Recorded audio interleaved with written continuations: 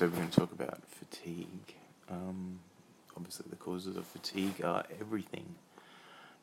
So first, we're just going to talk quickly about chronic fatigue syndrome, and then we'll go through a diagnostic approach to working through undifferentiated fatigue. So chronic fatigue syndrome, in 2/3, clearly follows a viral illness, mainly Coxsackie B, and you get some degree of immune dysfunction with cytokine overproduction like interferon.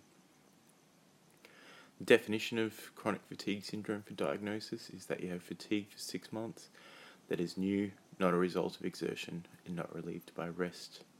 It results in a reduction in ADLs, and you need 4 or more of impaired short-term memory, impaired short-term concentration, sore throat, tender cervical or axillary lymph nodes, muscle pain, multi-joint pain without arthritis, headaches of a new type, unrefreshing sleep and post-exertional malaise lasting more than 24 hours.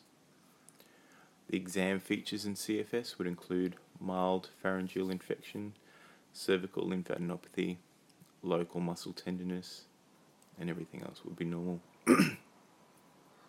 Management of CFS would include reassurance, education, reviews, symptomatic treatment, referring to counselling groups, and psych referral.